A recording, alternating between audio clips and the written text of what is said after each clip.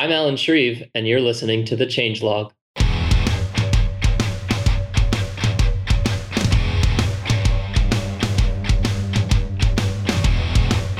Welcome back, everyone. This is the Changelog, and I'm your host, Adam Stacoviak. This is episode 210, and today Jared and I talked to Alan Shreve, the creator of the beloved ngrok. Everyone I know uses ngrok. We talked about what it is, why it exists, why he wrote it in Go, and ultimately why 1.0 is open source, but 2.0 is not. Our sponsors today are Rollbar and TopTal. Our first sponsor of the show is Rollbar. Rollbar puts errors in their place, full stack error tracking for all applications in any language. And I talked to Brian Rude, the CEO and co-founder of Rollbar, deeply about what Rollbar is, what problem it solves, and why you should use it. Take a listen. How do you build software faster? Like, how do you build better software faster? And there are tons and tons of aspects to that. Like in Ruby is like, you have a better language, you can have better frameworks that help you be more expressive and more productive. So the flip side of that is like, after you've built something that works, or at least mostly works, how do you like go about getting it from working to like in production and actually working? How do you cover the edge cases? How do you find things you missed? How do you iterate on it quickly? And that's kind of where what we're trying to do comes in. So we're trying to say, after you shipped your software, you're not done. There's still work to do, and we want to help make that process of maintaining and polishing and keeping things running smoothly be really, really, really easy. So like developers spend roughly half their time debugging, right? So anything we can do to make that process better is going to have a huge impact.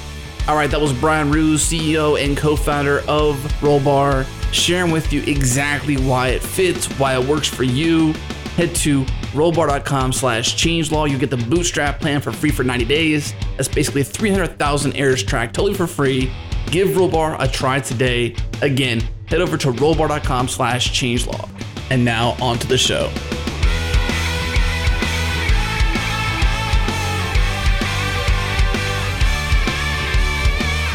All right, we're here today talking to Alan Shreve. Now, Alan, he's made this thing called ngrok and a bunch of other stuff. And Jared, we use ngrok every week when we ship Changelog Weekly. That's right. Where did this topic come from? Obviously, we use it, but where else?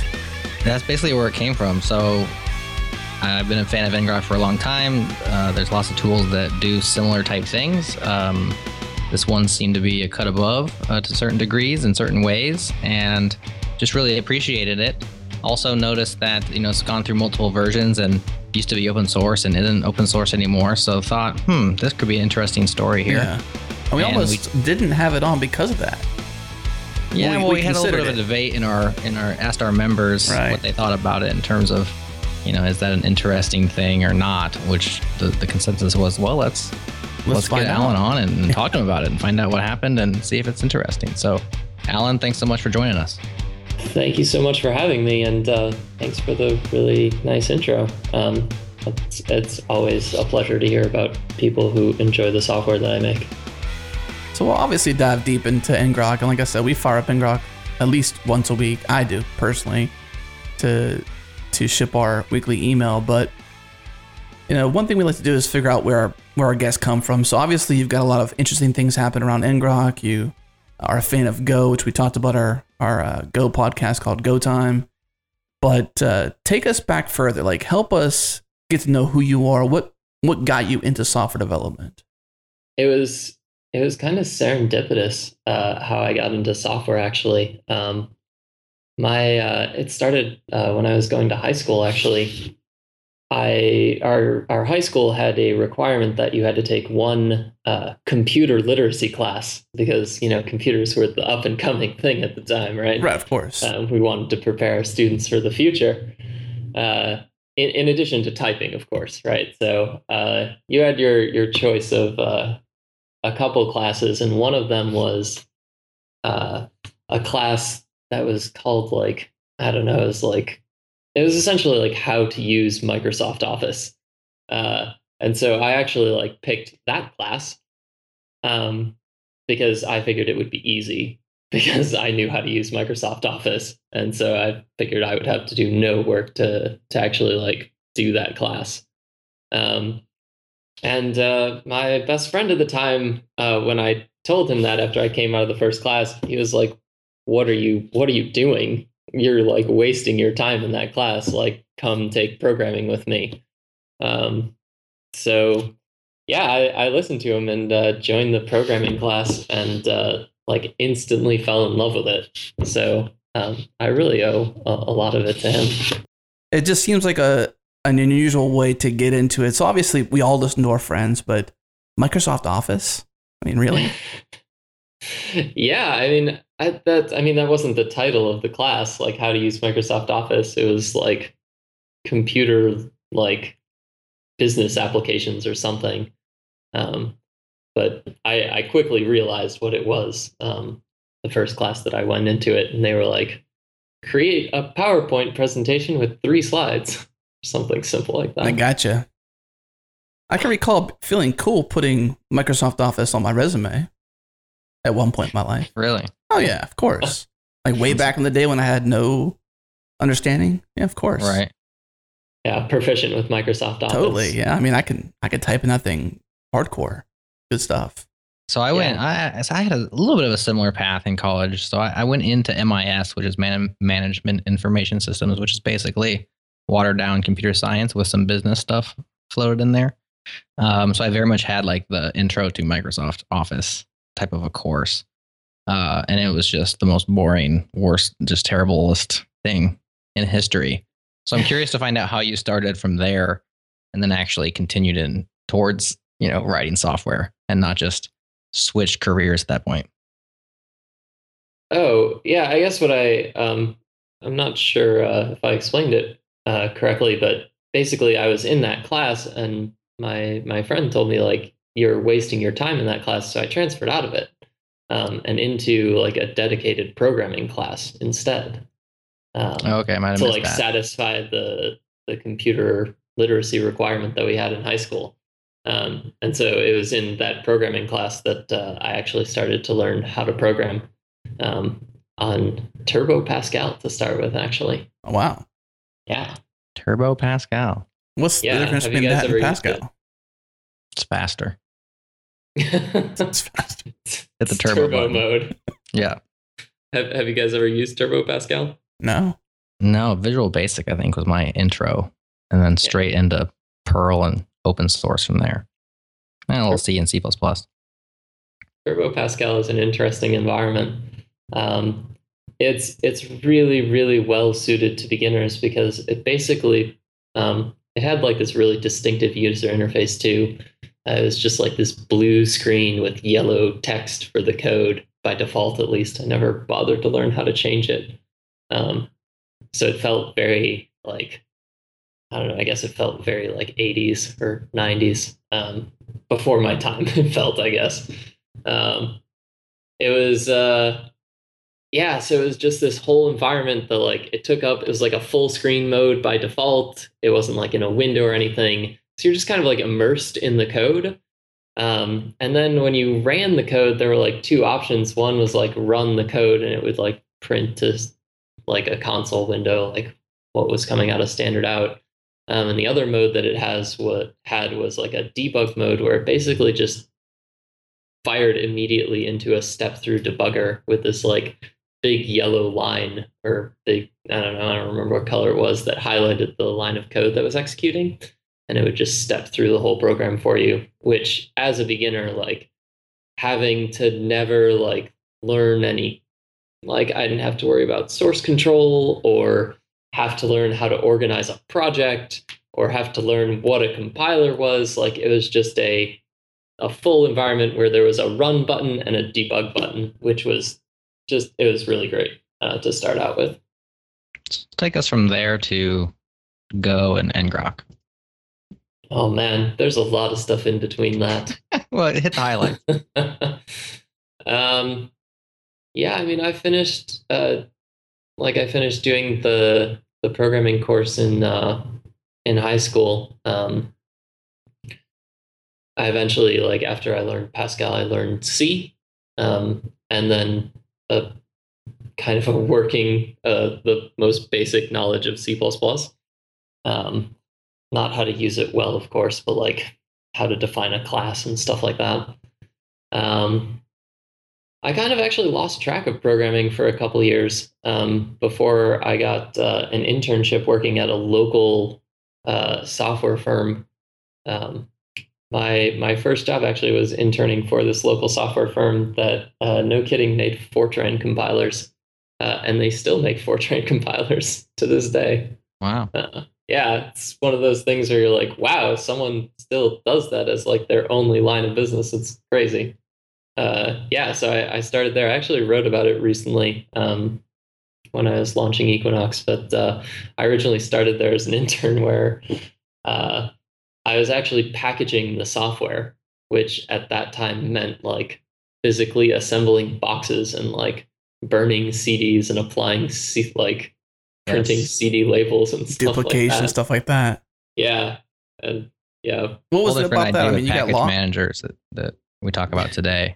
Back then, Yeah. it was like some tape and some cardboard, right? yeah, I was the package manager. That's a whole different version of it for sure. I know, right? You said you got lost from programming. What happened to get you lost, and why did this internship pull you back?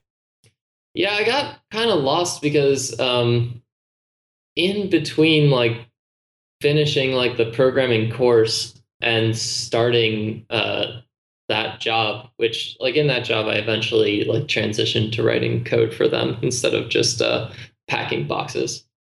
Um, in between that, I'd kind of outgrown what my instructor could teach me, and like resources on the internet for learning how to code and like going beyond what I'd learned weren't like nearly as good as they are today. I mean, they're fantastic today, but it was really a struggle to find.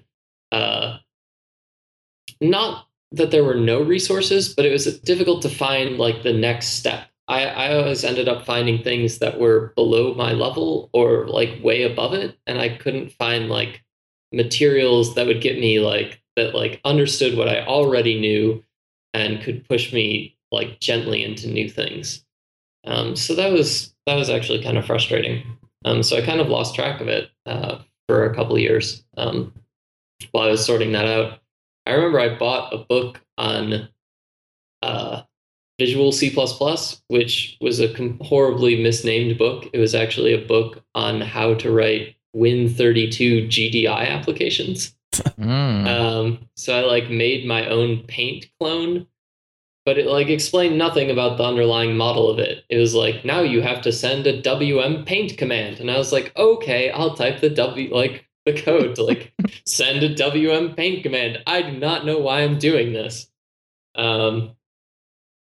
Yeah, so that was just a very frustrating time.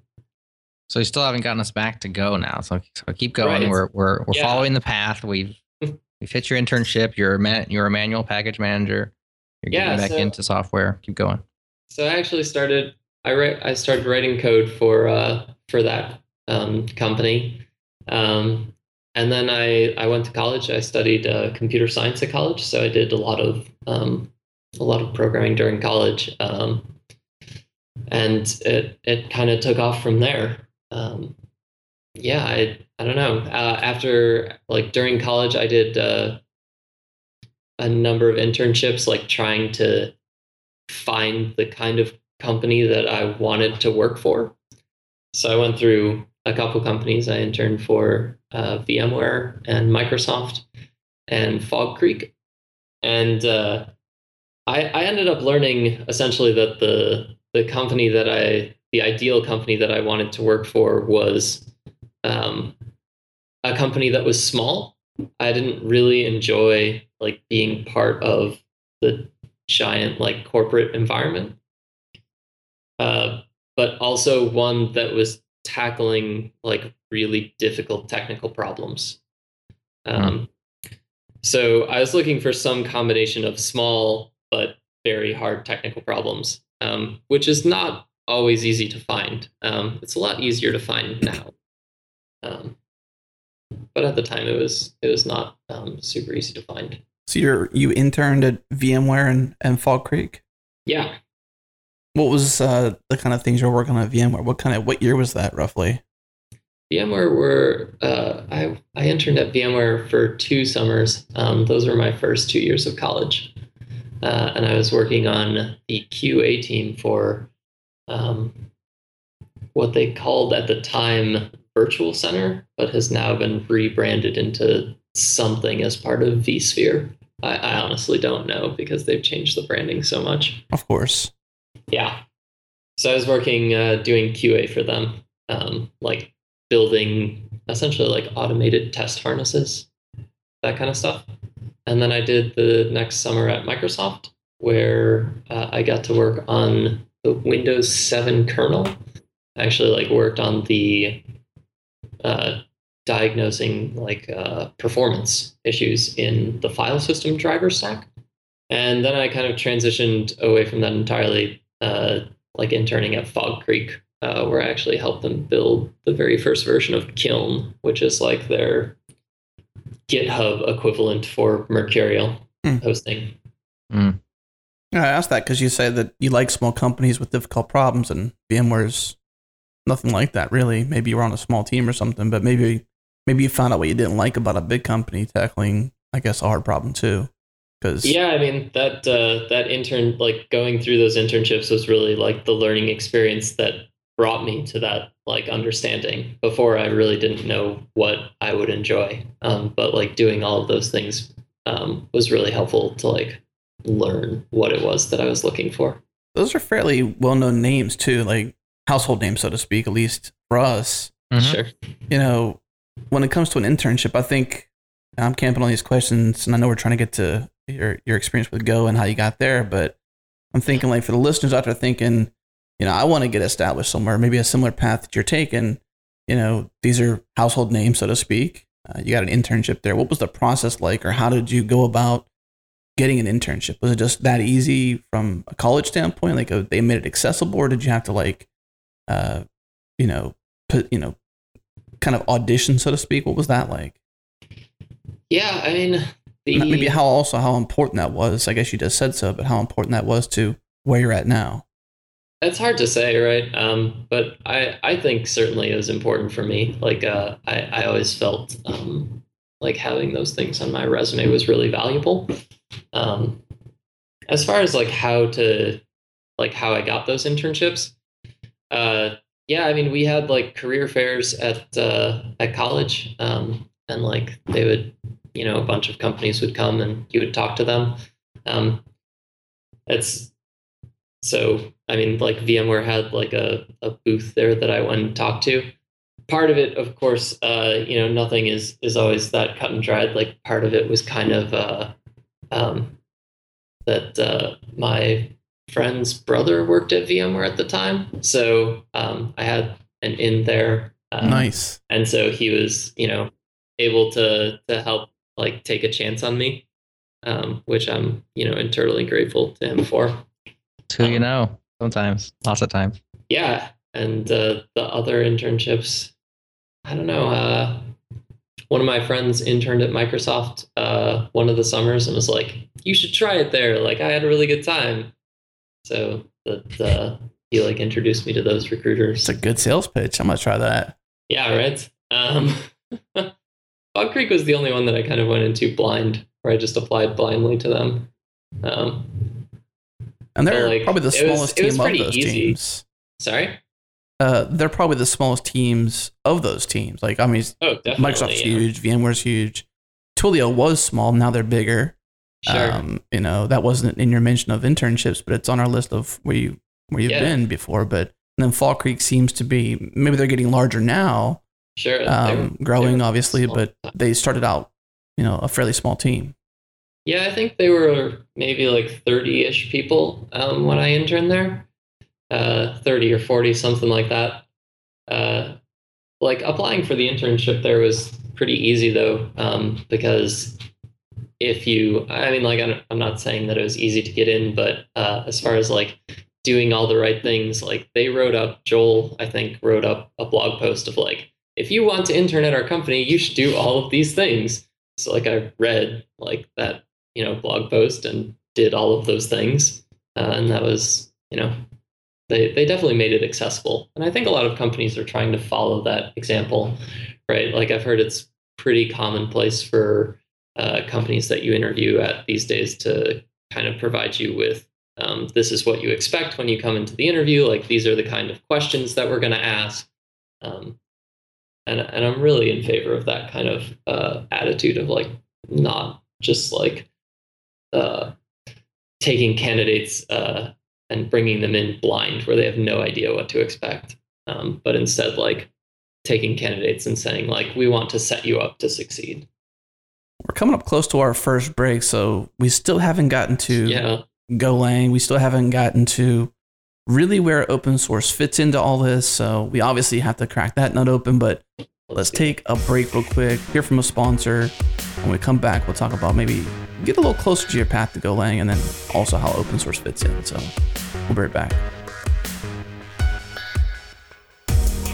We love TopTal, and one of the interesting things about TopTal is being able to take control of your career, being able to work on technologies you want to work with, being able to work with companies you want to work with, choosing your own salary, being able to travel. And I talked to Asael Arenas, the community manager for TopTal South America, and I was blown away by what this guy had to say, so take a listen. To be tied to a desktop these days is something that definitely I think that people should, is not necessary for developers. If there are still developers, and I'm sure there are a lot of developers still tied to their desktops, I will let them know about Total, about this company that will give you like the opportunity to drive your own career. You know, you can decide how much time you want to work, how much you want to earn, where you want to work from, when you want to work. So what else? All that is possible. All right, that was TopTal's community manager for South America, Asael Arenas. He's living a dream. He's traveling the world. He's getting paid. He's doing what he wants. He's choosing his own path. And if that's what you want to do, call up on TopTal, TOPTAL.com. Tell them the Changelog sent you. If you want a personal introduction, email me, adam@changelog.com.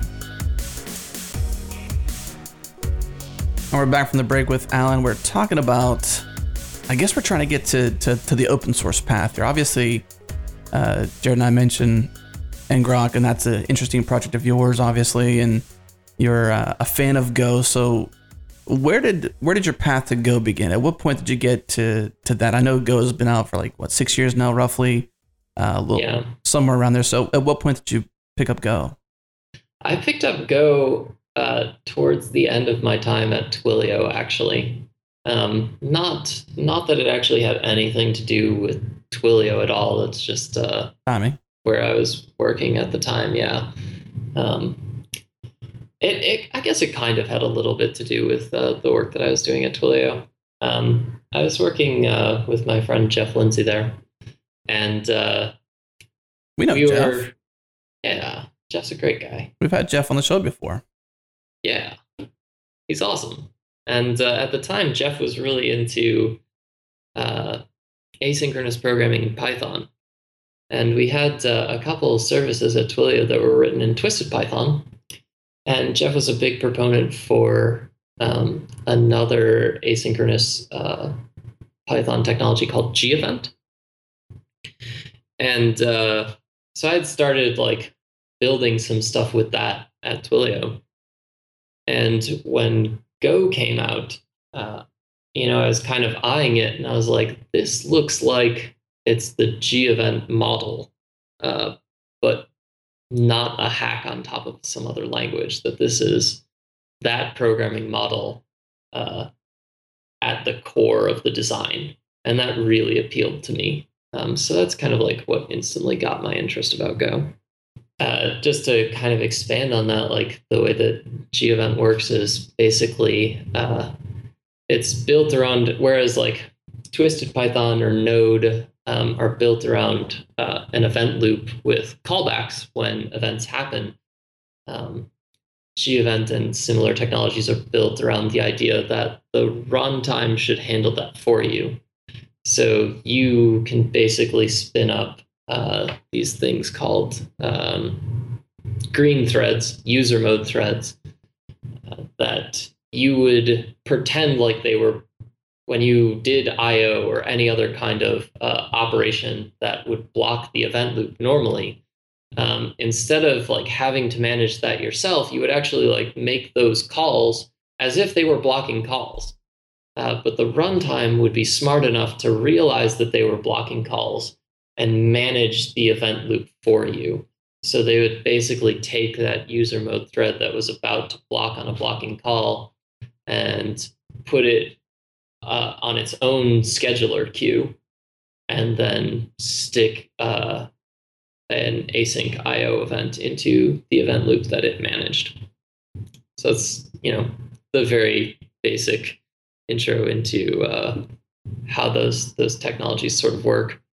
And that was what gevent did, but it was like a hack on top of Python, right? Because Python wasn't built for that. So it did like really clever things like manipulating the Python stack frames and stack pointers to actually like do things like that. So when I saw Go, I was like, wow, this is like that model of like, we should just build our code as if like all of these threads are blocking, but the runtime should handle that complexity for us. So that was what got me into it. It's nice when that's built right into the language as opposed to, implemented in a library or added on later. Yeah, it allows you to do a lot of things better, right? When it's just built in at that core level, right? Gevent always had these problems where you would worry about every dependency you brought in, because if that dependency like did any kind of blocking IO, you had to worry like, did it actually block, or did like gevent manage to monkey patch those calls so that it wouldn't block, or did it do the IO in a C, like in C somewhere, so you couldn't deal with it at all, and you had like no visibility into these sorts of things, and it was a real pain. So Go having all of that built in was really awesome. Yeah. So I started building like a couple like just toy projects in Go to kind of fool around with it. And then at some point I actually decided that I wanted to learn to actually like build a substantial thing in it. So was ngrok your big first substantial thing, or did you have some prior art? Yeah, no, ngrok was the first thing. That's ngrok was originally a project built to learn Go. That was about it.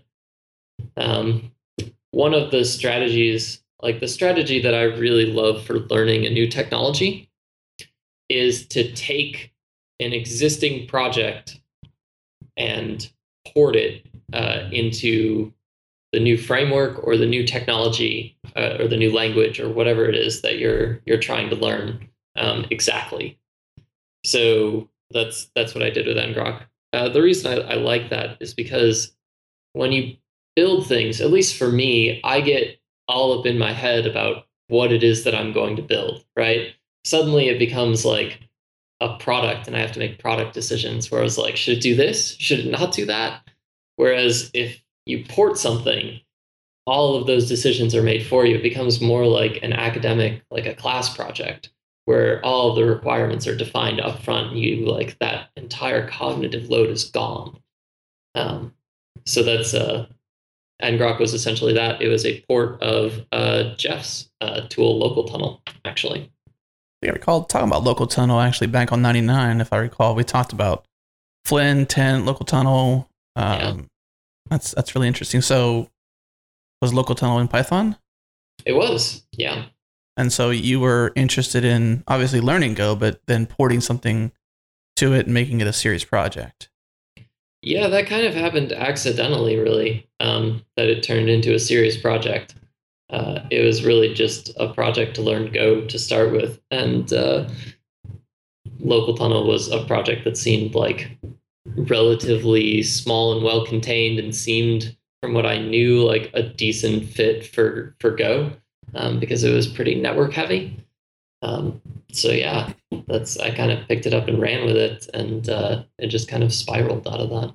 Were you surprised by the success of it? I mean, I know when it first came out, which I can recall back, it was probably like, I'm guessing at least 2.5, maybe 3 years is my guess, roughly, as far back as at least I knew about it. And it seemed like an obvious problem for a large amount of people.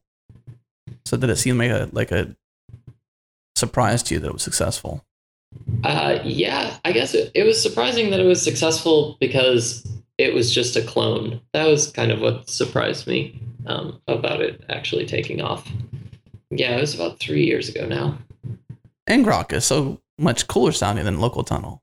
I mean, I cannot begin to tell you how excited I was when I found a 5-letter pronounceable .com available. It was a beautiful moment. yeah, and I'm just telling Jared in the back channel, like, I'm really interested in the name. Obviously, N stands for network, but why grok? I guess to understand the network. The one thing that I did, like, as after like I had cloned it and was happy with it, I like started to like think about other things that I would like in terms of the product, right? So I worked at Twilio, so I was dealing with webhooks all day. And when we built, so I built a lot of like Twilio applications for testing. And when you built a Twilio application, it was this really frustrating exercise because you would you would like write your code, and even with like local tunnel or ngrok or an SSH tunnel, you would pick up the phone and like dial a number or send a text message to actually like cause Twilio to call back to your code and trigger it to run. And that was so you do that once, but it was always broken, right? So it would break, and then you would try to fix it, and then you would do the same thing again. You would like pick up the phone. So I'd just end days with like a call log of like 40 calls to this one random number, just to like try to get the application working. And so I started like thinking about the kind of things that if I were working on that type of application, that would make it easier for me. And one of those was that I wanted to see all of the traffic that was flowing across the wire. That was really important, as well as being able to replay it. So yeah, like the introspection part of it was kind of new, and or wasn't, at least in any of the other tools. And I like the idea of like being able to introspect things and look at them as they're happening. So the name is kind of just a play on the word grok, coined by Heinlein, which is like to understand. And because there are a whole bunch of other like network tools that start with N, it's kind of a play on ngrep. It's weird. It doesn't actually mean that to me anymore. That was like the genesis of it, but to me, it just kind of is its own definition now. I think what one thing about this tool that impressed me, there are a few things. First of all, you do a really good job of explaining its value proposition on the website. And so it's one of those tools that once you know you need something, you want to expose your local development environment to somebody who's not on your network, right? You need NAT traversal, you need all these things. You may not understand exactly how to get all that done, but you're like, man, I wish I could just give somebody a URL and they could actually access this demo that I have on my machine. You do a really good job of explaining like, hey, this is what that tool does.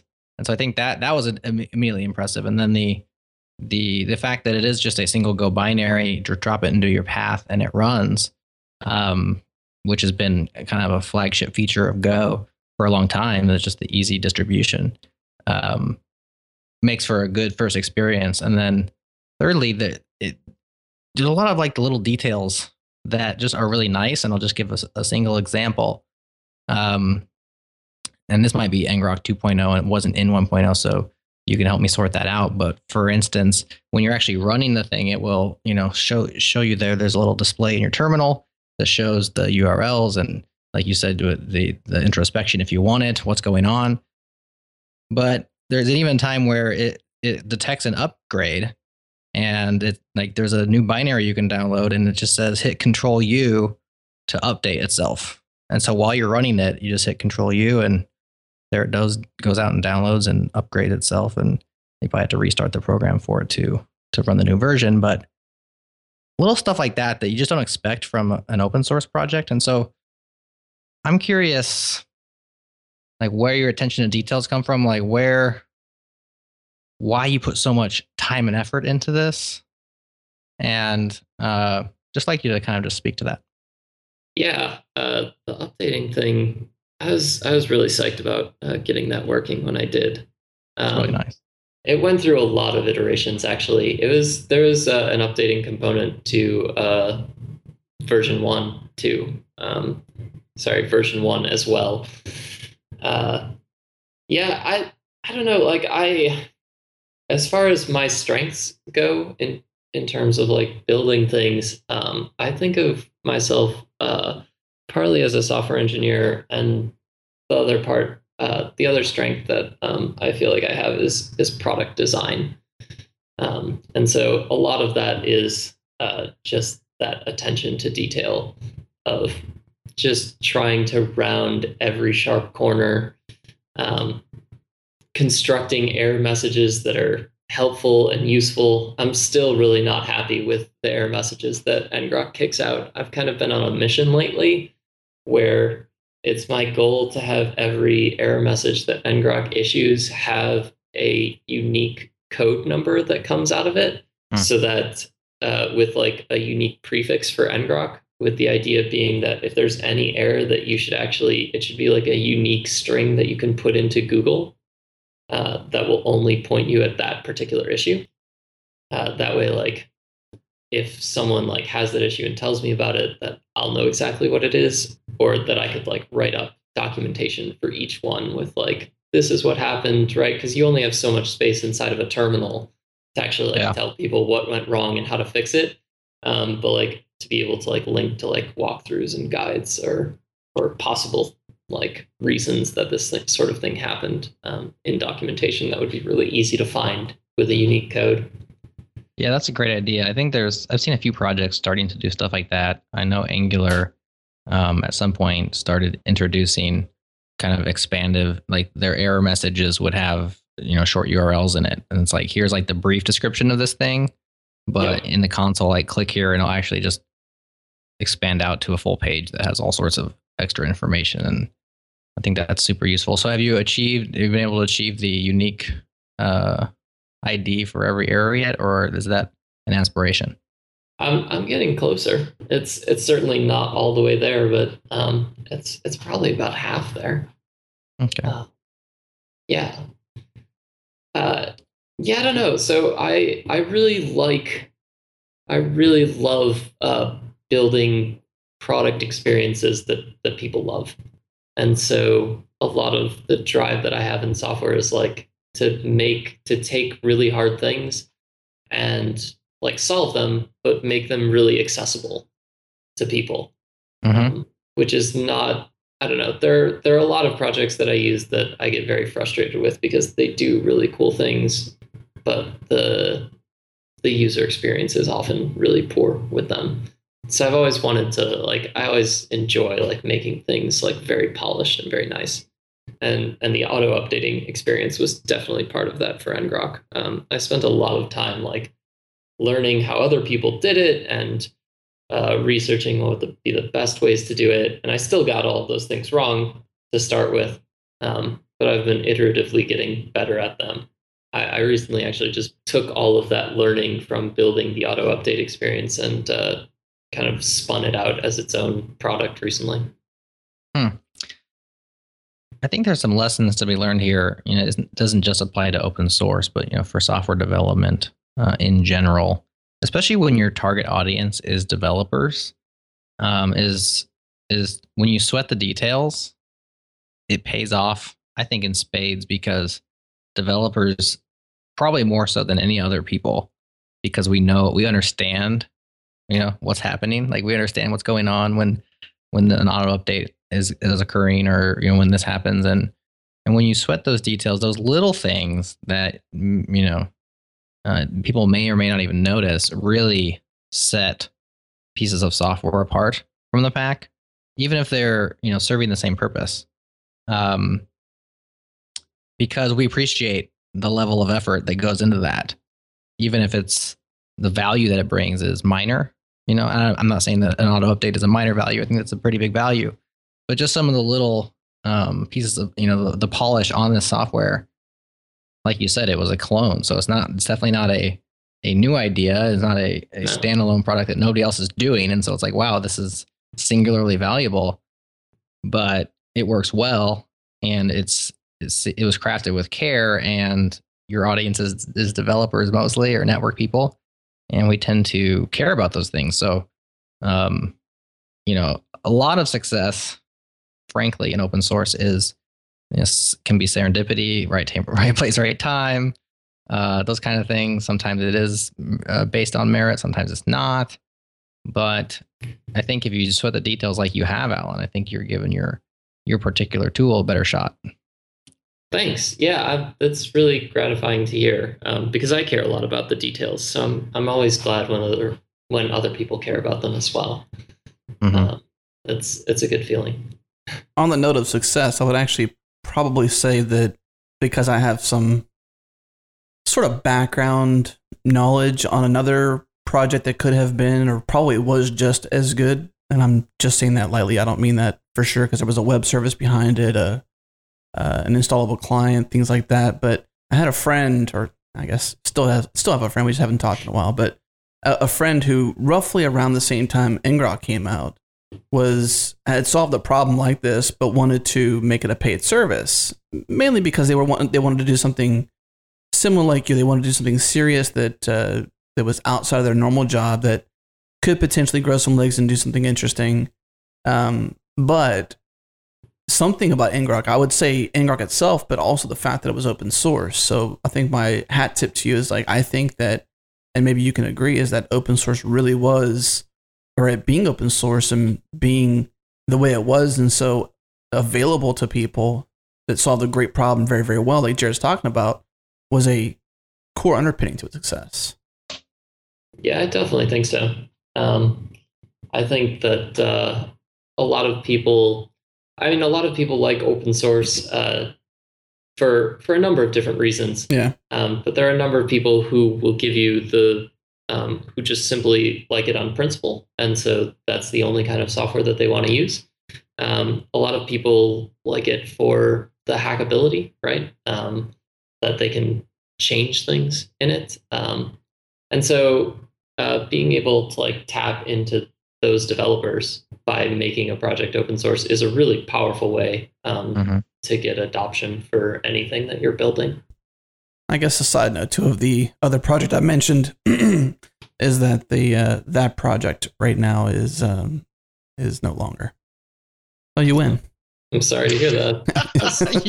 It's not a competition. I wasn't. Yeah. I know that, but I mean, it's just sad face. It's a sad face, but I think it's interesting to at least for me, because I have a different perspective than you, because you didn't know this before me telling you this. But all along, I've been watching you two in parallel to a degree, and have seen you rise. And I imagine it's for the reasons we all know, that open source is easily adopted and it's easily contributed to, and you can go in and change it if you want. You can, work hard and become a maintainer or become a contributor or whatever. And whereas a proprietary software that is, I guess, to a degree simple enough that should be open source, maybe even better as open source because it is infrastructure. Maybe I'm just trying to say that I think maybe open source was the better way to go, obviously. For somebody out there who may be thinking, should I close source this? But now you aren't really open source anymore, so that could be the flip. It could be the flip. True.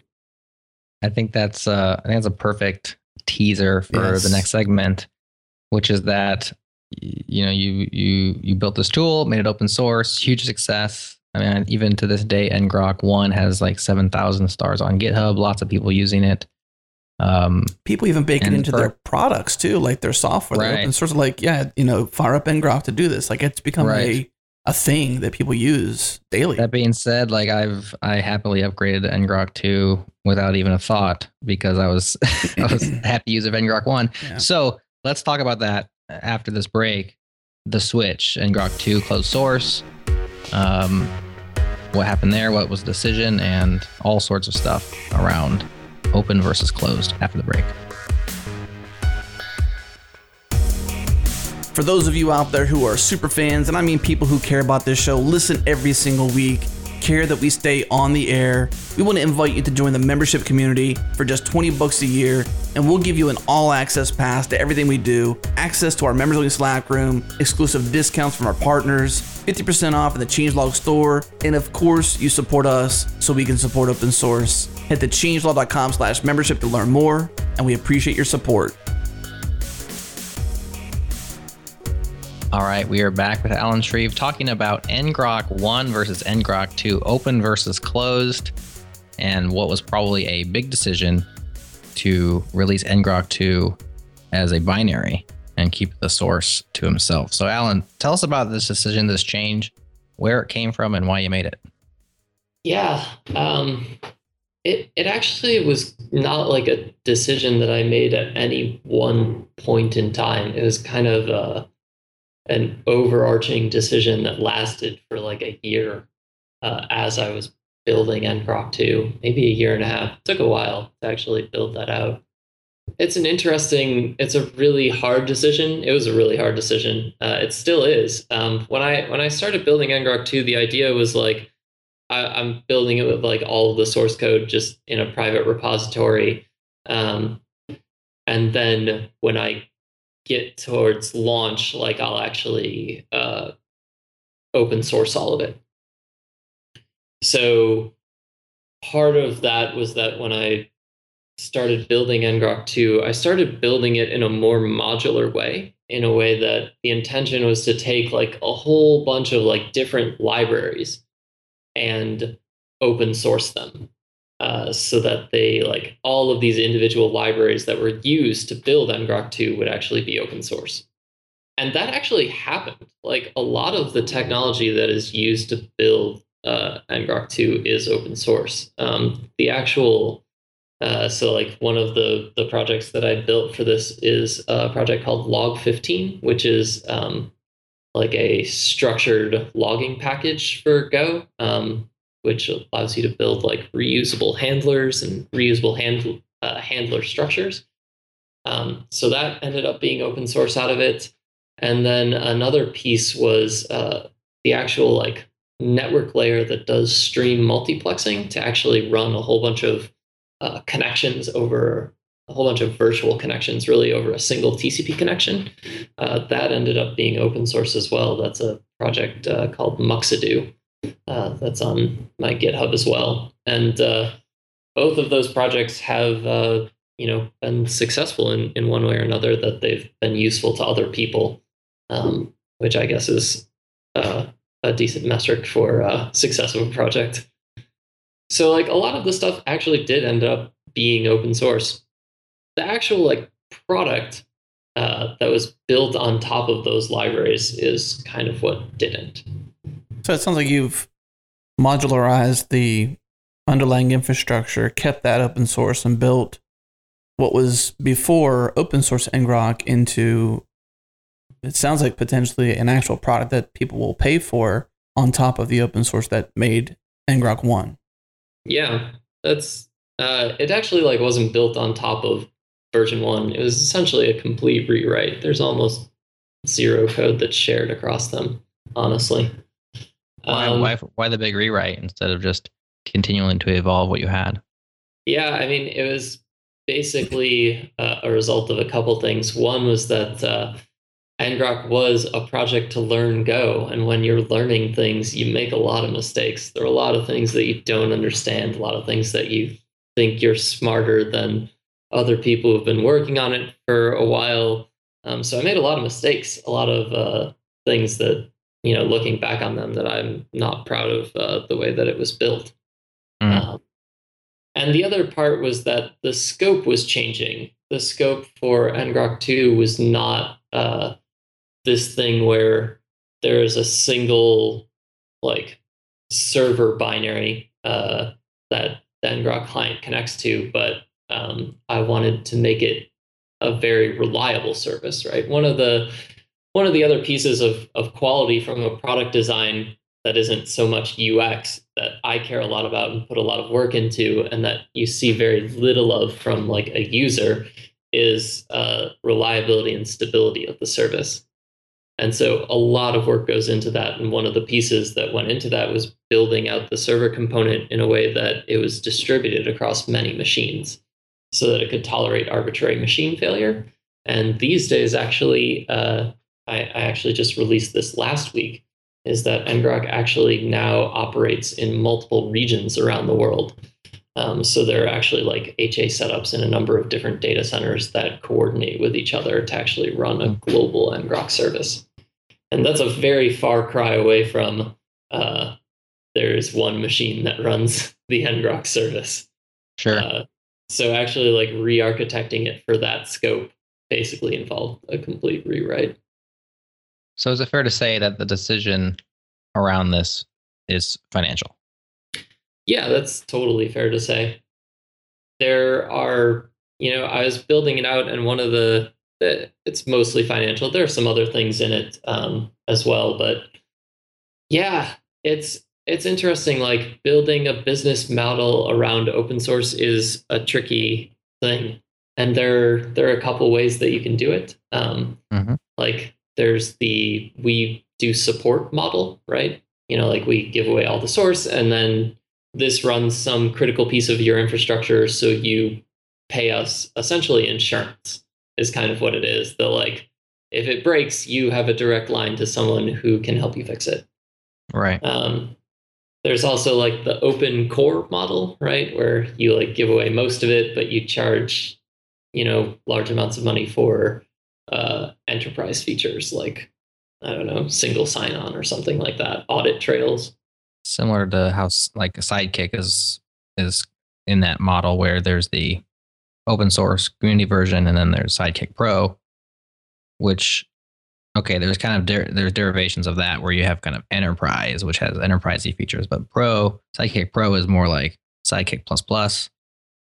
Seems like that model could have possibly worked for you. Did you battle around all these ideas as far as different ways of doing it, or did you throw your hands up in the air and say, well, I'm just going to keep it closed? Totally. The other model that was the one that I considered most seriously was the model that like Sentry takes and Docker as well, right? For Docker Hub at least, which is like all of the code is open source. There's nothing that's like a closed add-on, but we run the service for you, right? And so running the service is the piece that's like too complicated that you don't want to deal with, right? So you pay someone else to do it. So that was the one that I considered most seriously. And I ended up having problems with all of them. One of them was like the support model is based entirely around your product being core to like someone else's production infrastructure. That's like the thing that you pay insurance for. And ngrok right now is not that. It may be in the future, but at the moment, and certainly at the time, it was a development tool. And so if it breaks, like your developers are kind of unhappy, but it's not something where you're like, oh man, we need to have Alan on the line, at in 30 minutes notice to help us fix it if ngrok goes down. So that one was kind of out for ngrok, which was kind of validated because I never really got any, interest from people who were like, when it was open source, they were like, hey, can we pay you for support? And the other model that was seriously considered was like running it as a service. And it kind of, the trouble that I had with it was that it kind of put me at odds with making the product really great from a server standpoint. I feel like a lot of companies that have this like, well, you can run it yourself on your like, or you can use our hosted service, don't put a lot of work into usability when it comes to installation on your own service, right? Because they're not incentivized to. They're actually like financially incentivized to not make that good, right? So that you're more likely to be like, oh man, I don't want to stand up like RabbitMQ and a database and all of this other kind of stuff to like make this work. Let's just pay someone for it.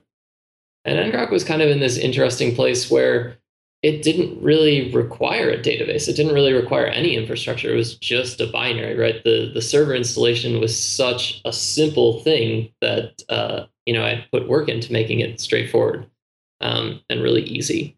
And so there were, I had like talked with a lot of customers who were basically like, yeah, I mean, we could have paid you, but like we basically had no reason to. And part of that is part of like the reason that happens is partly because it was designed that way, but also like the product itself doesn't have any like persistent piece, right? It doesn't like store your requests on the server or do any of those other kind of things that require more complicated infrastructure like a database or a message queue or those kind of things. So I wasn't particularly happy with either of those options. And so when I launched it, it was kind of launched in a mode of, well, I'll keep the source closed for now, and like we'll see if it makes sense in the future, if there are like more pieces that I can open source, or maybe if I can find a way to open source the whole thing without jeopardizing the business model. Yeah, that was kind of the thought around it.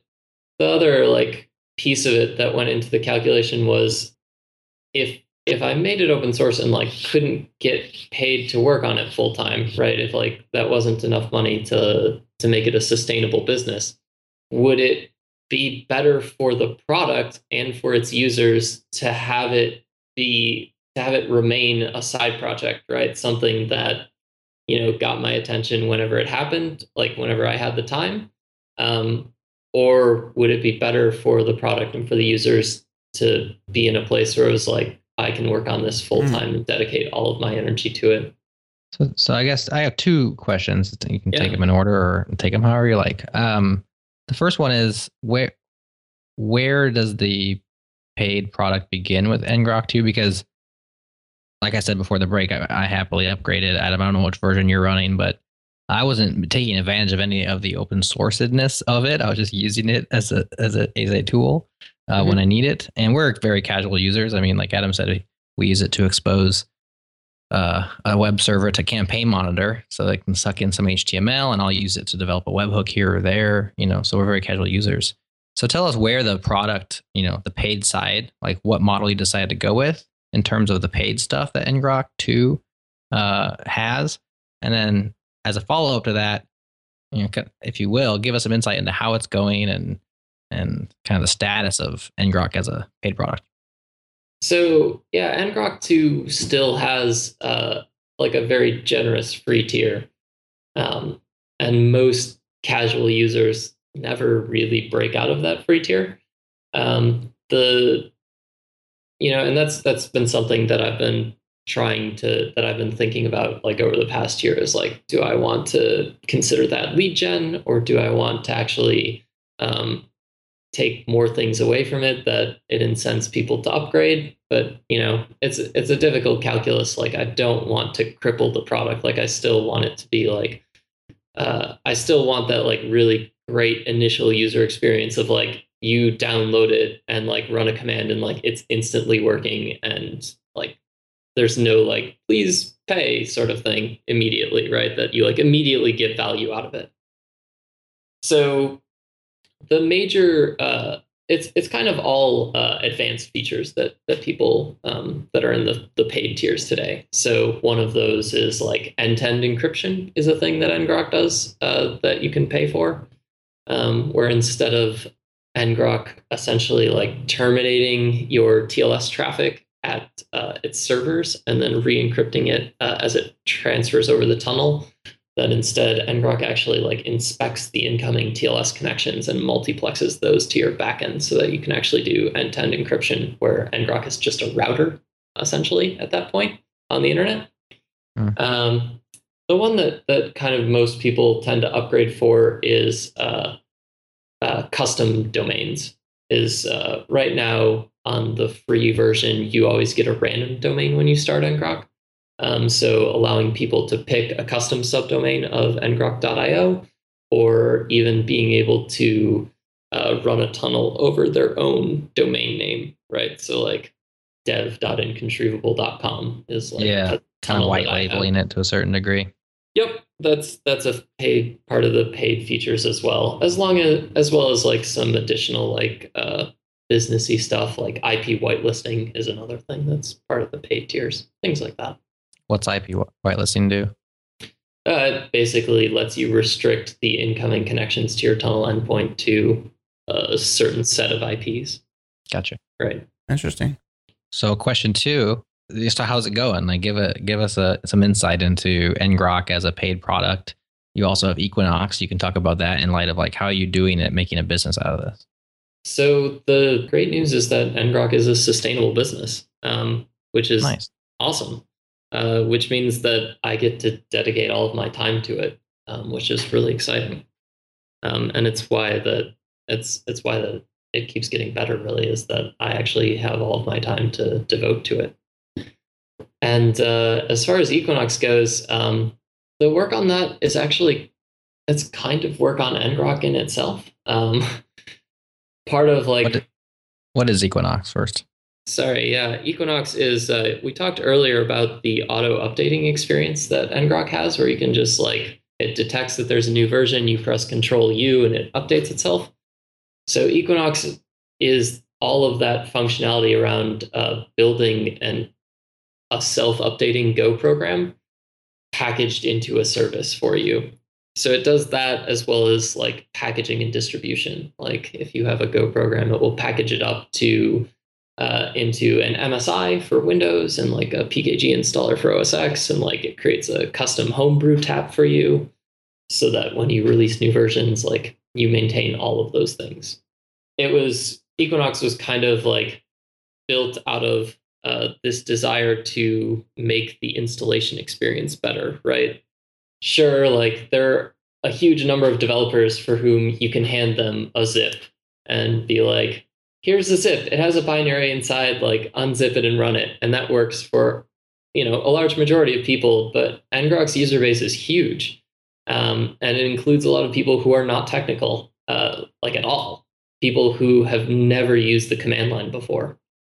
And so being able to be useful to them means a better installation experience, a better updating experience, all of those things. So Equinox is kind of the work that's been put together to make that better.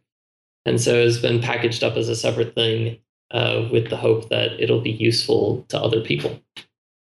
Just looking at version 1 versus version 2, it seems like 1.0, the original open source version, wasn't what you wanted it to be in the long term. And now with 2.0, you're able to open up a web interface to it, obviously have custom domains, be able to look at traffic, things like that. I'm wondering if the web interface and the command line interface has a similar or mirrored experience. Yeah, so that, like, all of those things were actually present in 1.0, actually. Like, there was an introspection interface as part of version 1, and there was a website, like a dashboard for version 1 as well. It wasn't as, the website at least wasn't as fully featured as it is now, but there was one that existed. As far as them being mirrored, well, I just mean, like, are they similar? Do they have similar features? Like, do you get more if you use the web interface versus the command line interface? Is there things that just maybe aren't present on either side? I see. They're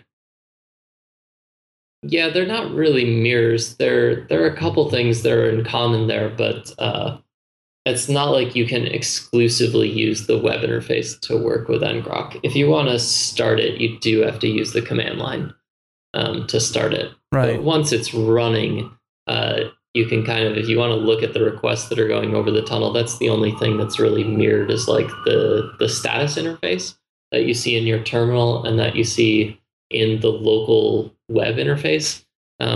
Those are pretty much the same, except that the web interface is much more detailed because it just has a lot more screen real estate to work with.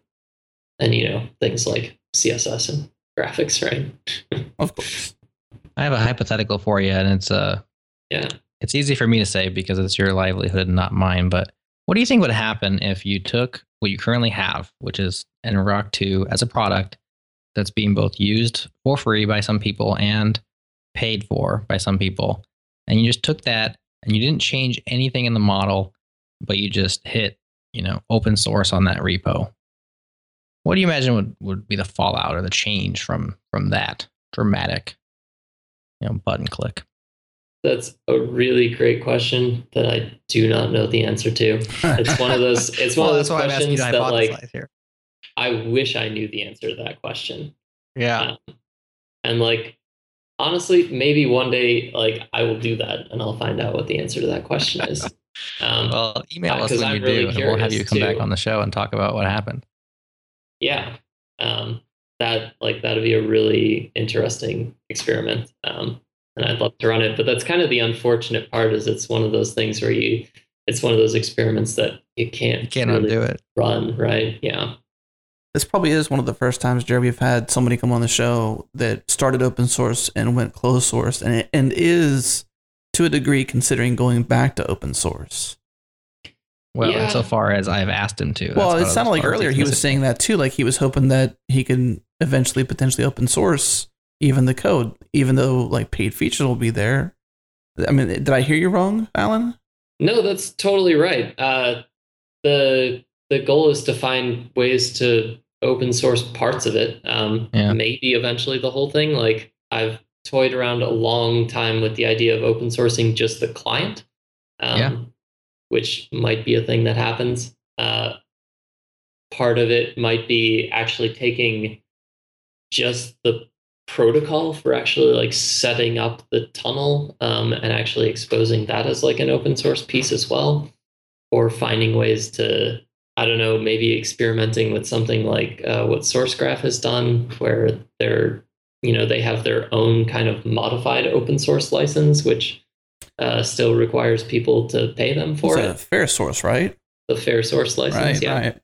But Yang, actually, speaking of SourceGraph, we're going to have Biang back on Go Time. We're going to record with Biang, but then it got rescheduled, so he hasn't come back on yet. But we mentioned Go Time before, and obviously Equinox and this isn't Go, but that's a really interesting example, because fair source, the license there was written, I think most licenses are written by lawyers, at least to some degree, but this one was actually written by a lawyer that's very familiar with open source and very involved in open source, that was trying to liberalize this license where it can actually provide the right kind of things that open source needs, but also the right kind of things a business needs, which is kind of interesting to think about that.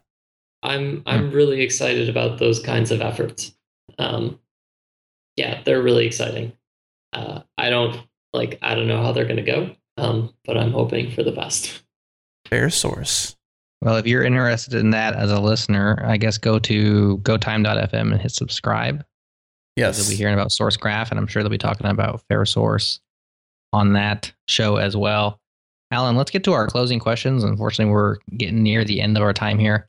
The first one we have for you, which is one of our favorites, is programming hero. So if you had to name somebody who's been a mentor or an inspiration or a hero of yours in programming, who would that be and why? It's a hard question. There are so many programmers that I look up to and respect. One of the I guess more famous people that I've looked up to is that I guess I'm really impressed with is John Carmack.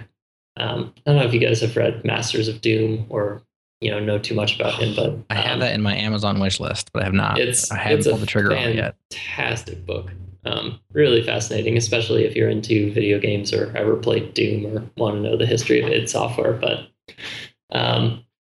just a guy who is a technologist like through and through, and is not afraid to tackle problems that everyone else thinks are impossible, and is still doing it, right? I don't know if you read this story about him in Minecraft, about how he basically like got himself access to the Minecraft source code so that he could port it to Oculus, because he was dead set on it running on Oculus. Wow. Really? Yeah, it was truly fascinating, right? And this is a guy who, like, man, he's been doing this for, I don't even know how many years now, and is still like at the forefront of his industry, like leading it, and doing amazing things. So I don't know, he's definitely one of the people that I looked up to. Well, for those that listen to the show too, this is the 6th time that I can at least tell by our notes that John Carmack was a hero too. Oh wow, the big hero. Yeah, that's interesting though, to think that he was that set on porting it over. Yeah, that's a fascinating story too. Is there any licensing issues with that? Is that like legit? Is that a cool thing to do?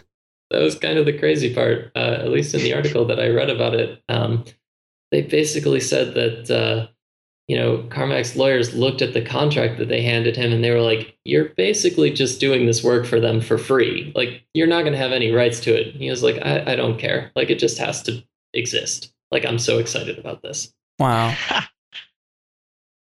Yeah. So what came of it? I'm not entirely sure. Like, I think they demoed it at some presentation, but I'm not sure where the status of that is right now. So one other thing we like to ask Alan at the end of the show is radar. We have a weekly email we call Changelog Weekly. It's our editorialized take on our radar. And so when we have a guest on, we love to learn about your radar. So what's out there, whether it's a technology or open source, what's out there that if you had a free weekend, you'd play with it? Something you want to play with that you haven't had a chance yet? I'm really excited about all of the emerging languages. So I'd probably be playing around with those. Like, I would be excited to try working with Rust some more, to try working with Nim or Elm or any of those sorts of things. Rust, Mim? What's Mim? Elm. Okay. Yeah. All of those kind of new and emerging languages that are approaching Elixir? Problems. Yeah, Elixir. They're all pretty exciting to me. So I'd take a look at those. Another thing, like not in the language sphere, that I've been meaning to take a look at for, I don't know, maybe over a year now, is Nix OS, as like a better way to do configuration management. The ethos around it is really appealing to me. So I'd like to spend some time actually like trying it out and seeing how well it worked. I feel like we've heard of Nix OS, Jared. Did we mention this recently, or sounds familiar? I think it's you probably see it in Changelog Nightly a couple times. I've definitely heard of it, but we have not featured it in Weekly, nor have we done a show on it. So I think it's a good one for radar, because it's now it's just bubbled up again on ours. All right. Well, Alan, I think that's a close for a show. We would obviously love to talk to you more deeply about your fun trip down open source lane with ngrok. I mean, it's kind of interesting to see it start the way it did as open source, go closed, and potentially come back as maybe fair source. Who knows? But I guess we can consider that open source. I guess it's kind of story's still out on that one. It is still kind of, I mean, it's in that gray area. It depends on how you define open source, right? If it's like I can see the code, then it's open source. If it's free open source, then I don't think it is, at least. Yeah. Any closing thoughts from you before we close out? Anything you left unturned that you want to mention to the listening audience? I mean, I just really want to thank you guys for having me on here. Like, it was just such a pleasure talking to you. Cool, man. So, like, thanks. Yeah, man. We'll have to get you slotted on Go Time, too, since you're such a Go fanatic, and you have to listen. GoTime.fm. Yeah, I will definitely check it out. That sounds awesome. All right, cool. And with that, that's the show, so let's say goodbye, everybody. Goodbye. Thanks, Alan, for the great tool. Bye, everyone. Thanks for having me on.